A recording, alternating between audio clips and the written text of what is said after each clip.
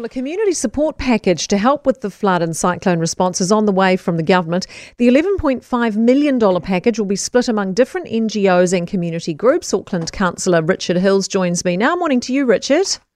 Morning, Kate. How's it going? $11.5 million, that is a decent amount of money. Is it enough to help our biggest city recover?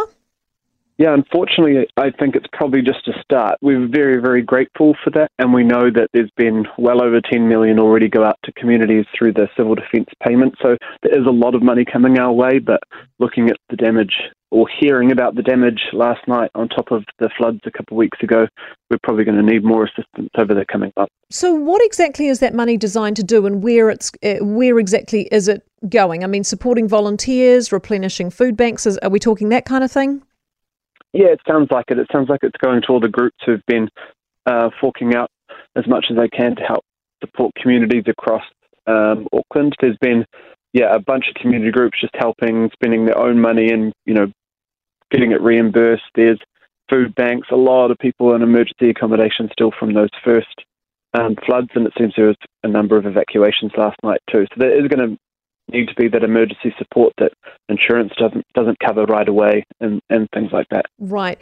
In your view, from your position, what more could or should the government be doing, and what's your impression of the Mayor's handling of it this time round? Is there good communication flowing between the two? Yes, there does seem to be a lot more communication, better communication between everyone. There was a lot more preparedness this time. The government will be helping us. I've ordered a sort of a commission over more long-term, medium-term issues around floodplains and things like that, and an urgent meeting with ministers. So there'll be more work on the city side, the infrastructure side to come, but at the moment we're still, unfortunately, in that recovery phase.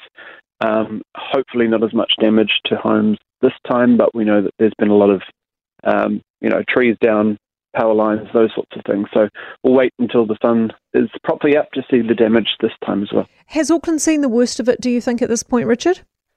MetSurf has just said that the rain should be easing. It is pretty windy still out here, so we are asking people to stay off the roads to assess the damage and, stay away from the coast and things. It's still pretty dangerous out there, but it does feel and it does sound like the worst of it has unfortunately gone south. Right. Much of Auckland, of course, was still cleaning up, as you say, from a couple of weeks ago. The clean-up effort for this, what is that looking like? Are we talking quite a large-scale clean-up, given we were cleaning up on top of previously what we had to start cleaning up?